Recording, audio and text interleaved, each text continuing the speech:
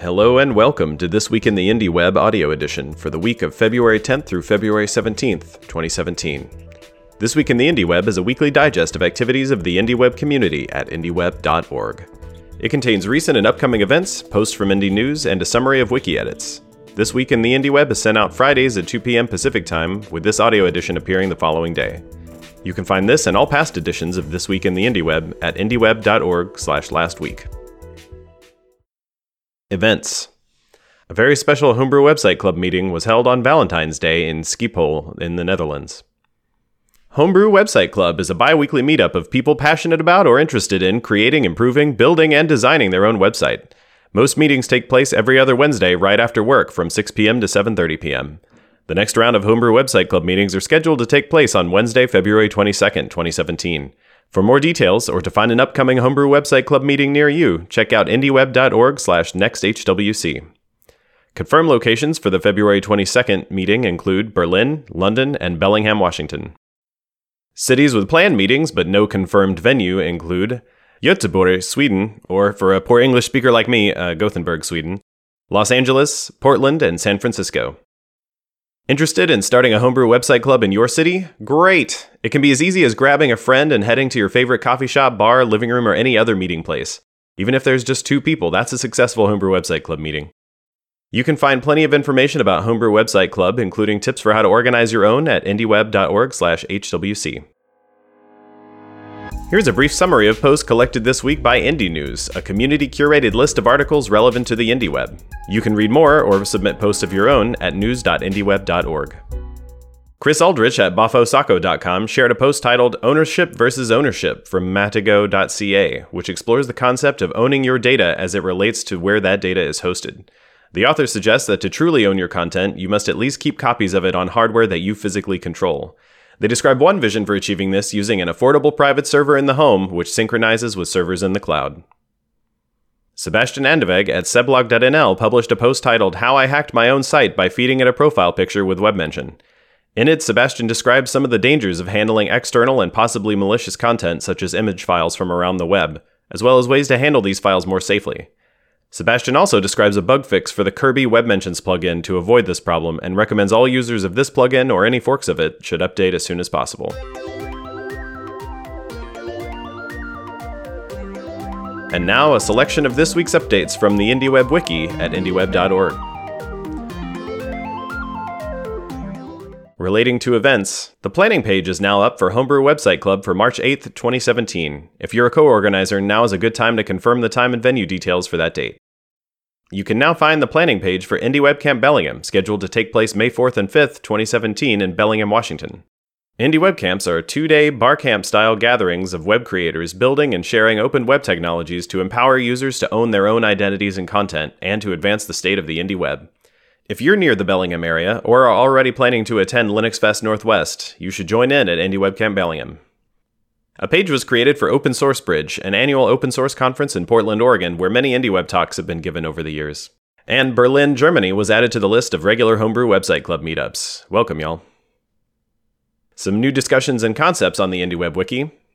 Multi-site Indie Web is a hybrid approach to Indie Web, where a person has 2 or maybe even more Indie Web-enabled platforms running for a multitude of reasons. For example, running a blog on WordPress while using Known to post short notes or images.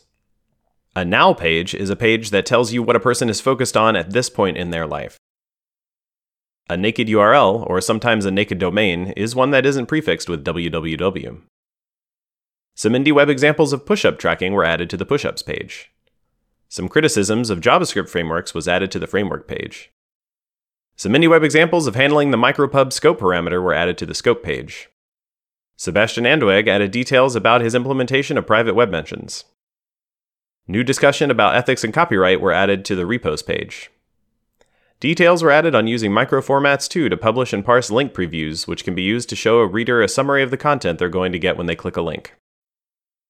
Some new pages and details were added about various software and services, including 10 Centuries, a blogging and microposting silo, Selphos, an open source feed reader, Beeminder, a goal tracking service that charges you when you get off track, Name.com, a domain name registrar and web host, SpiderOak, a confidential cloud with end-to-end encrypted backup, group chat, and file sharing, Delphi, an object-oriented Pascal language originally from Borland.